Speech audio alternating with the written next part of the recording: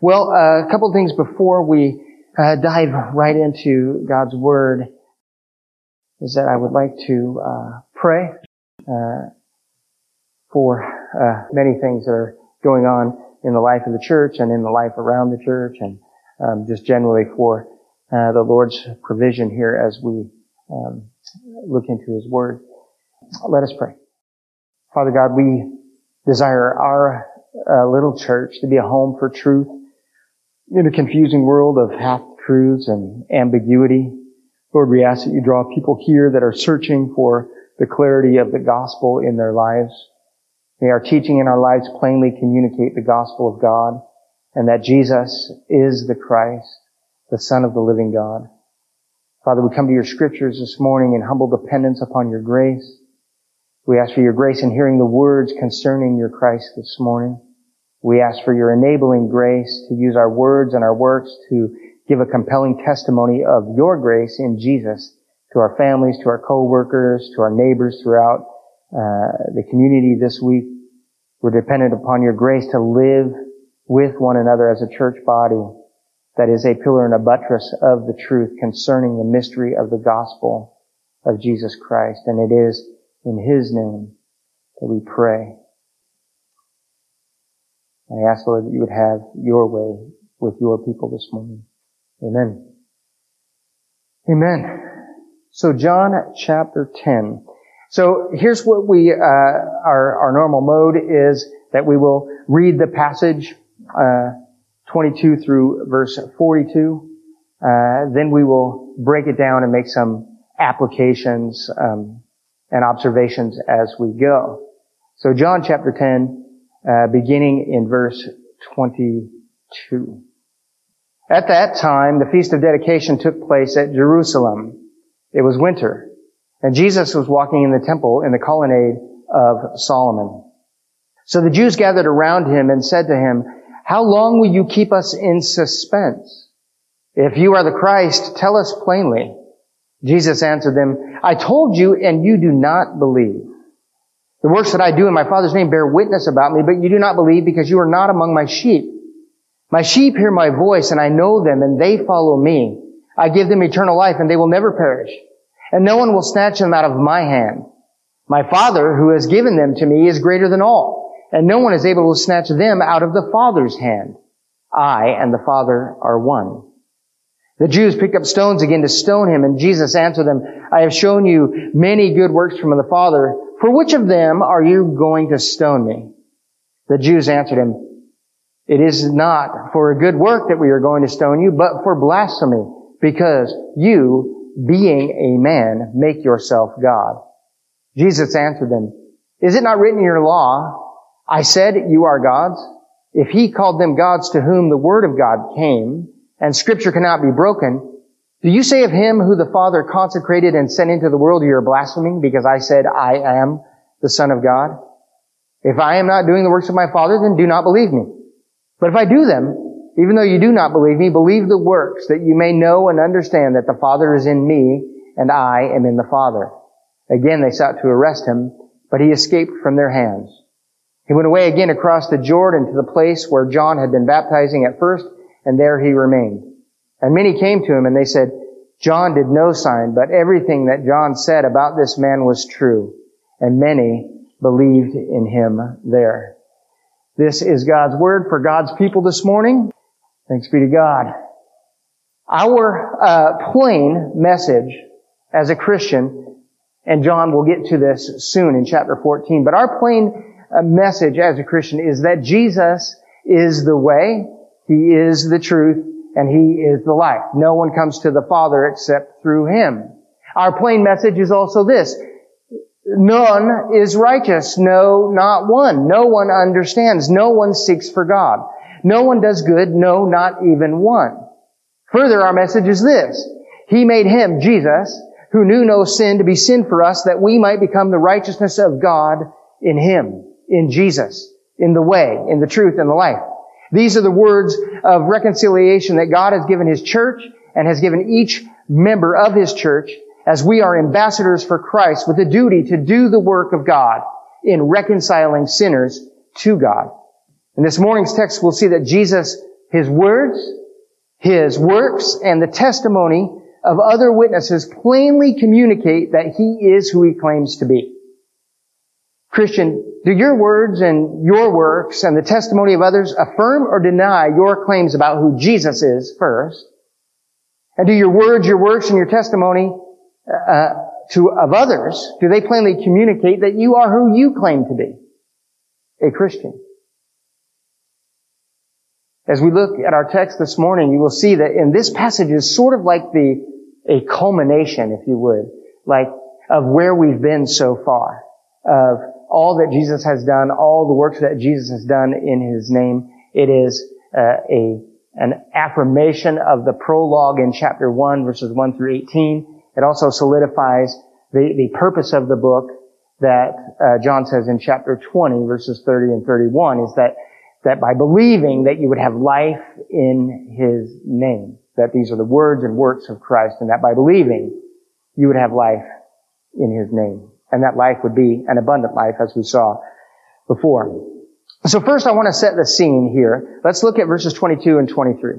At that time, the Feast of Dedication took place at Jerusalem. It was winter, and Jesus was walking in the temple in the colonnade of Solomon. So Jesus has come to Jerusalem during the Feast of Dedication.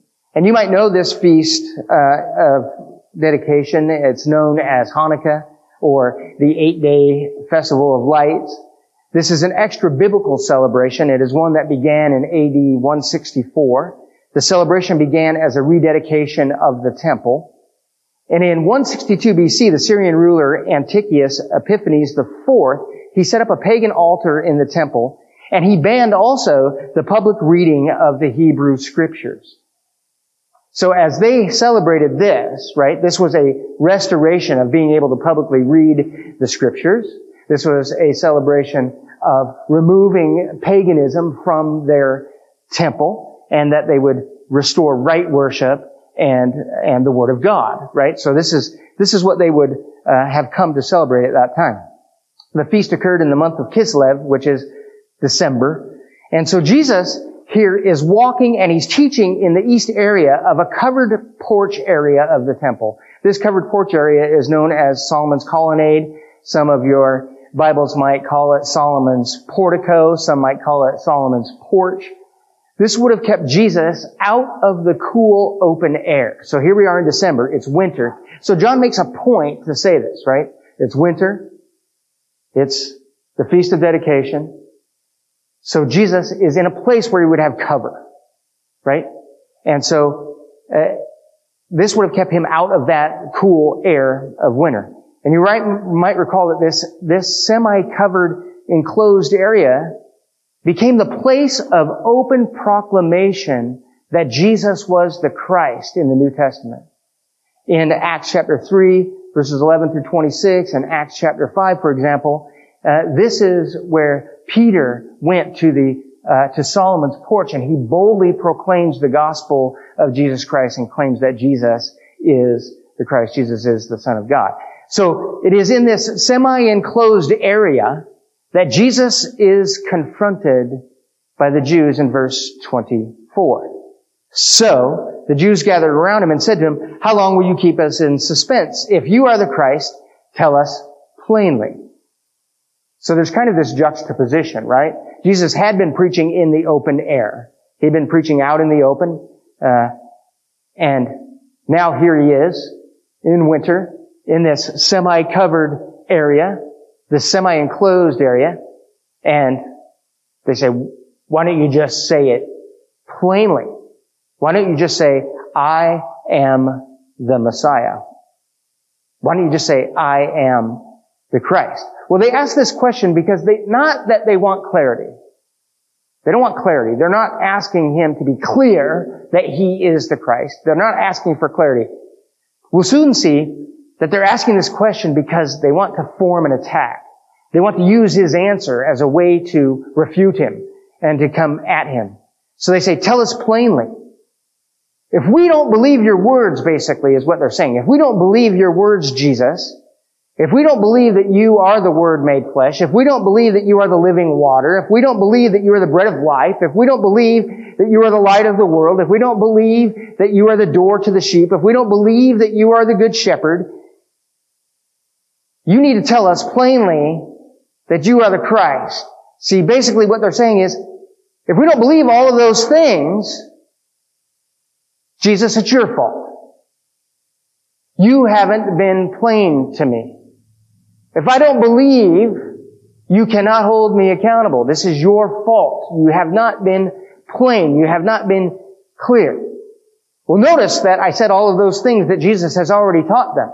That He is the Word made flesh, that He is the living water, that He is the bread of life, that He is the light of the world, that He is the door to the sheep, that He is the good shepherd. How plain could it have been? Right? And they're saying, you need to speak more plain, because if you had, then of course we would believe, but this is your fault. So James Boyce tells this story, and I've kind of adapted it here this morning. He tells a story about a person. So imagine, if you will, you are driving here on Highway 47, and you are headed outside of Gaston, headed towards Forest Grove, and you're headed at a pretty good pace. You're headed at about 65 plus miles an hour. And you get past the turnoff to Hag Lake, and the Washington County Sheriff pulls you over. And he comes over and he says, do you know how fast you were going? He says, well, yeah, I was going 65. Did you know that the speed limit was 55? He says, that's a really good question. I don't know. I was contemplating that in my mind, whether it was 55 or whether it was 65. I couldn't make up my mind. So I decided to go 65 miles an hour. And he says, well, then did you see the sign that as soon as you left, it said 55? And then a little while down the road, there was another one that said 55. Did you see the sign? And the man says to the officer, he says, well, you see, really, you should have more signs. Every 100 feet, there should be a 55 mile an hour sign. If you had more signs, I would have obeyed the law. But because you spaced them out too far, I decided to do my own thing. Well, that's the reality of this situation, right? The man does not obey the law, not because he doesn't know it, not because he doesn't see it, not because he hasn't seen the sign. It's because he saw the sign and he decided that he himself made the rule. He himself makes the law. However he deems to drive, that's his business. Not the business. I won't have the state of Oregon rule over me. I will go as fast as I want. Well, such has been the condition of man since the garden, hasn't it? If you didn't want me to eat of the tree, Adam would say, you should not have given me this woman. You should have been more clear. I heard your warning, God, but you should have said that this would ruin our relationship. You should have just come out and said that I would be ruined forever. So you see, God, because I didn't believe you, it's your fault. It isn't my fault. So you see, as I said last week, the command of Jesus to repent and believe the gospel leaves only the hearer at fault for failure to believe. The hearer that ignores the command, why do they ignore the command?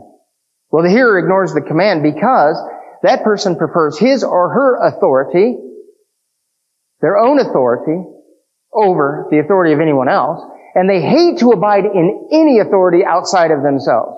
This is the human condition because of Adam's fall into sin. You cannot tell God that He has not revealed the truth plainly. No one in here can say, put blame on God for not having revealed the truth to them plainly. Rather, what you ought to say, if that is your thinking, is that you do not like the truth that He has revealed. It's not that He hasn't revealed it plainly, you just don't like it. God has been plain with the truth, and you don't like it. So here is what these Jews, where they're at. Tell it to us plainly. Well, you don't like what you've heard. That's the reason why you don't believe. It's not because you didn't have enough signs. It's not because it wasn't plain enough. It's because you didn't like what you heard. So verse 25, Jesus answered them and He said, I told you and you do not believe. But you do not believe because you are not among my sheep. I told you, Jesus says, that I am the living water, the bread of life, the light of the world, the door to the kingdom, the good shepherd that leads the way into the kingdom of God and out of the kingdom of darkness. My works have confirmed that I have been sent by the Father. Water I turned into wine. I healed the official's son. To the invalid of 38 years I said, pick up your bed and walk. And he walked. With 2 fish and 5 loaves I provided enough food for 5,000 men, besides all of the women and children that were fed, and there was food left over. I walked on water. I gave sight to a man born blind. And even some among you said, when the Christ appears, will He do more signs than this man has done? But you do not believe. But you do not believe because you prefer your own authority. You do not like the truth that has been revealed. You do not believe because you are not among my sheep. What is needed is not that Jesus say plainly to them, I am the Messiah, I am the Christ, because in their human mind they have a completely wrong notion of what it would mean if He said it anyway. If He said, I am the Messiah, I am the Christ, plainly to them, they would have said, oh, so you are an immediate political and military warrior who has come to drive out the Romans. But what they needed was not this plain statement, I am the Messiah, I am the Christ. It already has been given to them plainly, I believe.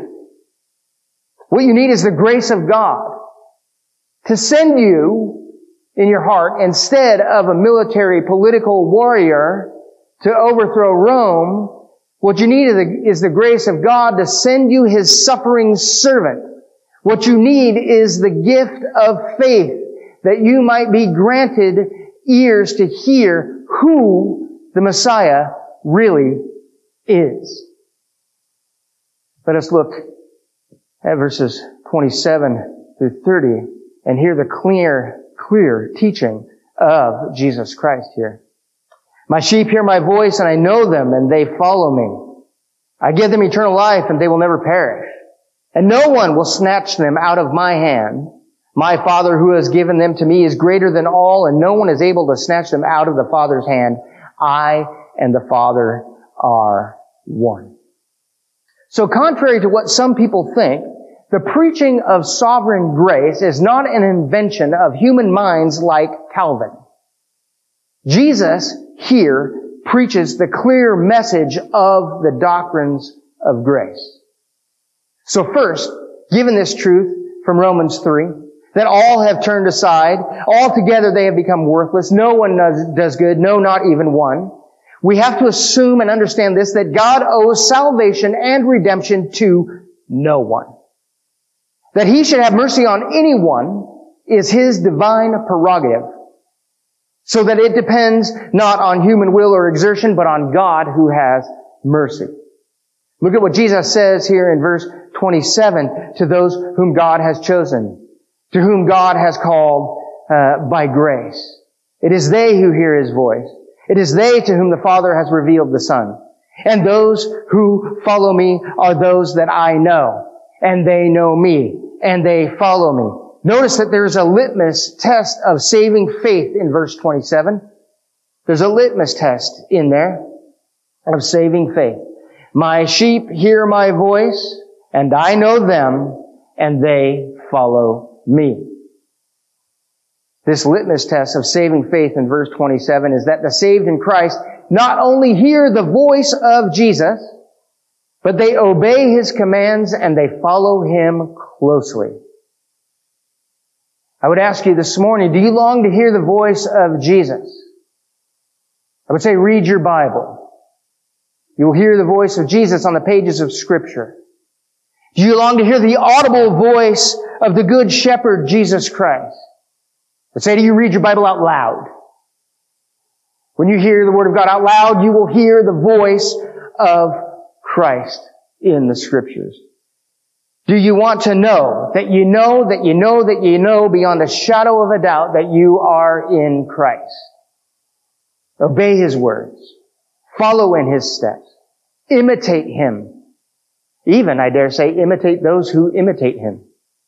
Imitate those who are more mature than you in the Lord and imitate their way of life as that points to Jesus. And verse 28, the beginning, I give them eternal life and they will never perish. I give them eternal life and they will never perish. They who are without life, get this, I give them eternal life. Receive a gift from the Father. Eternal life by grace alone, through faith alone, in Christ alone. Sounds a lot like John Calvin, but Jesus said it first. Jesus teaches the doctrines of grace, that it is dependent upon God's mercy and love and kindness to give a gift to those who would have ears to hear and believe. And that this call is effectual. That it actually has its work. That God's work is never thwarted in calling anyone. Do you know that? So if God calls Becky McAvoy to faith, guess what? It is powerful and effective, and she will follow Him. If she doesn't, then God is impotent, isn't He? But if she follows Him, then God is sovereign. And He knows those that He calls, and they know Him, and they hear His voice, and they follow Him. Salvation is a gift that no one may boast of. No one may boast of. Because the glory of saving faith is to God alone. And since salvation is God's to give, we should see here in this passage that it is God's to keep. If it's God's to give, then it's God's to keep. I give them eternal life and they will never perish, and no one will snatch them out of my hand. No one will snatch them out of my hand. My Father, who has given them to me, is greater than all, and no one is able to snatch them out of the Father's hand. I and the Father are one. Jesus says a lot here. He says He is not the Father, but He says positively that He is the Son. He and the Father's will are perfect in unity. What Jesus wills, the Father wills. What the Father wills, Jesus wills. They are the co-authors and the co-grantors of eternal life. The Father and the Son have secured good pasture for the sheep of His flock. The thief and the robbers, the pretenders that we saw in John chapter 10, verse 10, cannot snatch God's people from the grip of Jesus. The ravenous, false teaching wolves that John speaks of in chapter 10, verse 12, cannot separate the sheep from the hand of the Father. Jesus says, I and the Father are united in our will to save the sheep of the Father's choosing, and nothing or no one can snatch the sheep from the care of the shepherd. I hope that as you hear this morning, that is really super good news. I think that the gospel without that is kind of not good news. It's sort of wishy-washy. If I'm saved, He has me. It belongs to Him. If it's dependent upon me to hang on to Him and grip and white knuckle it to the end, I'm certain I would be undone. But here it says that Jesus' hand firmly has me by grace. By His grace. Makes me love the Lord and Savior even more to know that He has me. He will never let go of me. There is nothing that can rob it from His hand because salvation didn't belong to me in the first place. Since salvation belonged to God and God alone, through Christ alone, by a gift of faith that God has given, I am comforted by the fact that both Jesus will never let me go, and the Father will never let me go, and that they are united in those that they choose. Nothing or no one can snatch the sheep from the care of the Father's hand. So, moving forward, let's look at verses 31 and 32. So, in light of Jesus saying this, the Jews picked up stones again to stone him. And Jesus said to them, I've shown you many good works from the Father. For which one of them are you going to stone me? Because these Jewish brothers prefer their own authority, and they hate to abide in any authority outside of themselves, unable to say that Jesus has not revealed the truth to them plainly. They can't say that. They cannot at this point say that Jesus has not given them the truth plainly. But these Jews do not like the truth that Jesus revealed to them. So they pick up stones to kill him. And then Jesus turns the tables and charges them. What display of God's work in me, Jesus would say, is that which offends you to the point of murder? What work is it that offends you so much that you're desirous to kill me? And their answer reveals a lack of understanding. Look at verse 33. The Jews answered him, it is not for a good work that we are going to stone you, but for blasphemy, because you, being a man, make yourself God. You're a man who makes himself God. Because you blaspheme God, we are going to stone you. Jesus was not a man who made himself God. God made himself man in the person of Jesus Christ. They get this backwards. You are a man who makes yourself God. Well, we know in the beginning was the Word, and the Word was with God, and the Word was God. He was with God in the beginning. All things were made through him, and without him was not anything made that was made. In him was life, and the life was the light of men. The light shines in the darkness, and the darkness hasn't overcome it. And the Word became flesh and dwelt among us. We have seen his glory, glory as of the only Son from the Father, full of grace and truth. He, God, made himself sin for us that we might become the righteousness of God in him. He sent his Son. God made himself one of us. Emmanuel, God with us. And their accusation here is that you, being a man, you make yourself God. It seems as though they missed the point, right? They missed it. But the sheep hear that voice, right? The sheep hear that truth and they respond to that. These guys say, you are making yourself God. Well, verses 34 through 39, let's look at that. Jesus answered them, is it not written in your law? I said, you are gods. If he called them gods to whom the word of God came and scripture cannot be broken, do you say of him who the Father consecrated and sent into the world, you are blaspheming because I said I am the Son of God? If I am not doing the works of my Father, then do not believe me. But if I do them, even though you do not believe me, believe the works that you may know and understand that the Father is in me and that I am in the Father. Again, they sought to arrest him, but he escaped from their hands. See, Jesus takes a very high view of Scripture. And every time Jesus takes a high view of Scripture, notice that none of his opponents oppose that. All of his opponents would say that they take a high view of Scripture as well. They would never oppose him. And Jesus quotes Psalm 82:6, and he's focusing in on the fact that God calls those who represent the Most High God, Israel, who God has given authority in some areas to rule and to govern and to shepherd God's people. He calls them lowercase g gods. But Jesus here says, see, the Scripture cannot be broken. Concerning himself, concerning anything I've told you, the Scripture cannot be broken. The Scripture cannot be broken. It's like Jeremiah says, is my word not like fire, declares the Lord, like a hammer that breaks the rocks into pieces? Where do you start? Do you start with the authority of Scripture? What does the Scripture say concerning Jesus, the Son of God? And do you believe it? Well, verse 36. Do you say that I am of the Father?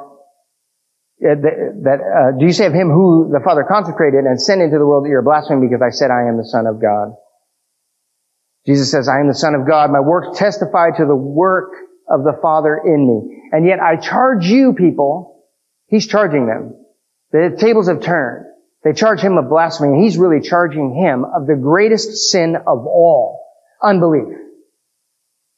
It's the great sin. The great sin is unbelief. It's clearly stated, it's been plainly pointed out that Jesus is the Christ. There's human responsibility here, and it is the greatest sin of all, is unbelief. And if you sit here today having heard the Word of God and you refuse to believe, then you stand accused before God.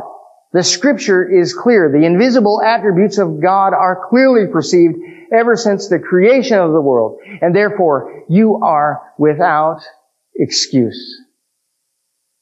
If I am not doing the works of my Father, then don't believe me. But if I do them, even though you do not believe me, believe the works that you may know and understand that the Father is in me and I am in the Father. And they sought to arrest him. Jesus is the Christ. Jesus is the Son of the living God. The testimony of Jesus' word has been confirmed by his works, that he and the Father are perfectly one in will, perfectly one in nature. He is the Word made flesh, doing the will and the work of the Father, and in him there is no inconsistency.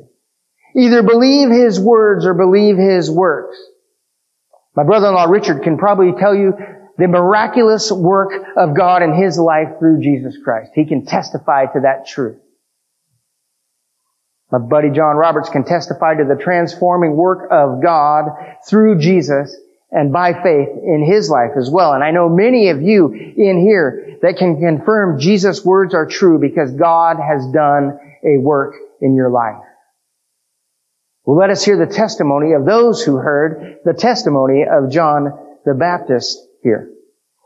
He went away again across the Jordan to the place where John had been baptizing at first, and there he remained, and many came to him. And they said, John did no sign, but everything that John said about this man was true.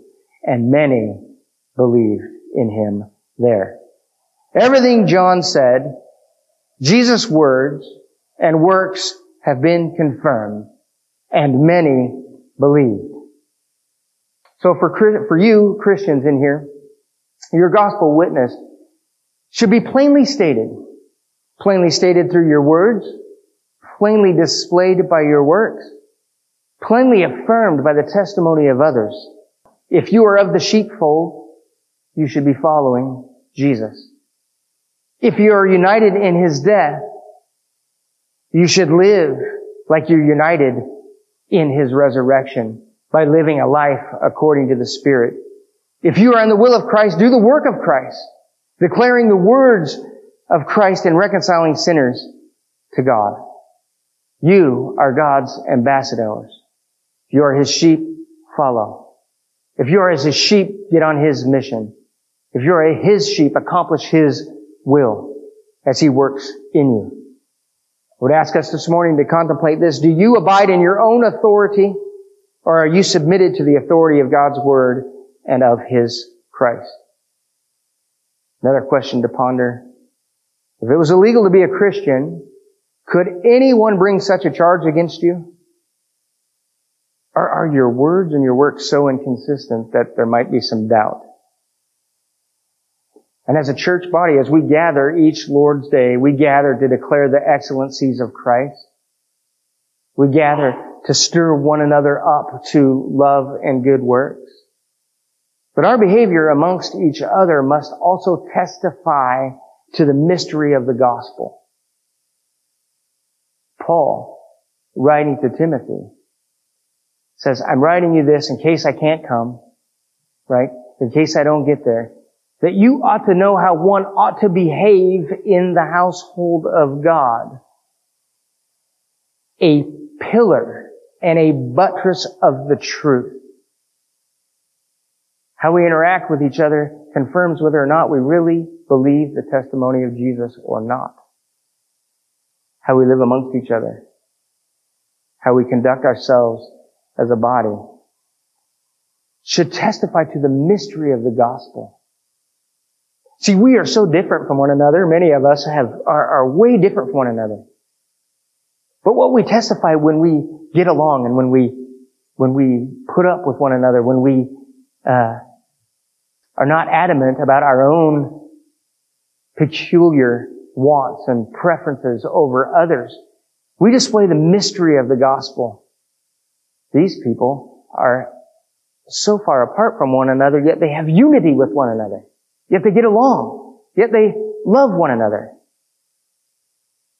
That is a display of the mystery of the gospel. A pillar and a buttress of the truth that Jesus Christ takes sinners out of the world, out of the kingdom of darkness, and He brings them in, all types of sinners, every different kind there is. There's no sin that you guys have out there that He saved you from that is not included in those that He calls and that He's brought in, right? So we have all kinds of different sin issues, but God brings us together and says, this is my kingdom people. I have called them, they heard my voice, and they followed after me, and now here they are gathered together, right? This displays the mystery of the gospel. And we know this, that the pillar and the buttress of the truth that we carry is that all we have is Jesus Christ. By grace, through faith, the gift of God. So let us take a moment now and just reflect on God's Word in a moment of silence and have its effect in our lives and hearts.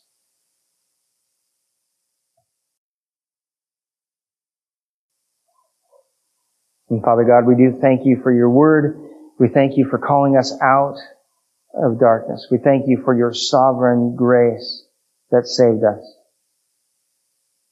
We thank You that You have given us ears to hear the voice of the Savior.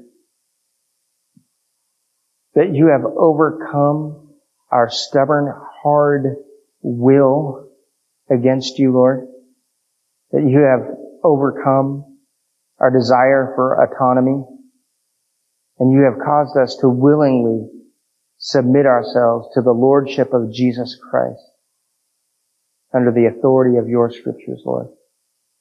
We ask that You help us to walk in that truth this week. In Jesus' name, amen.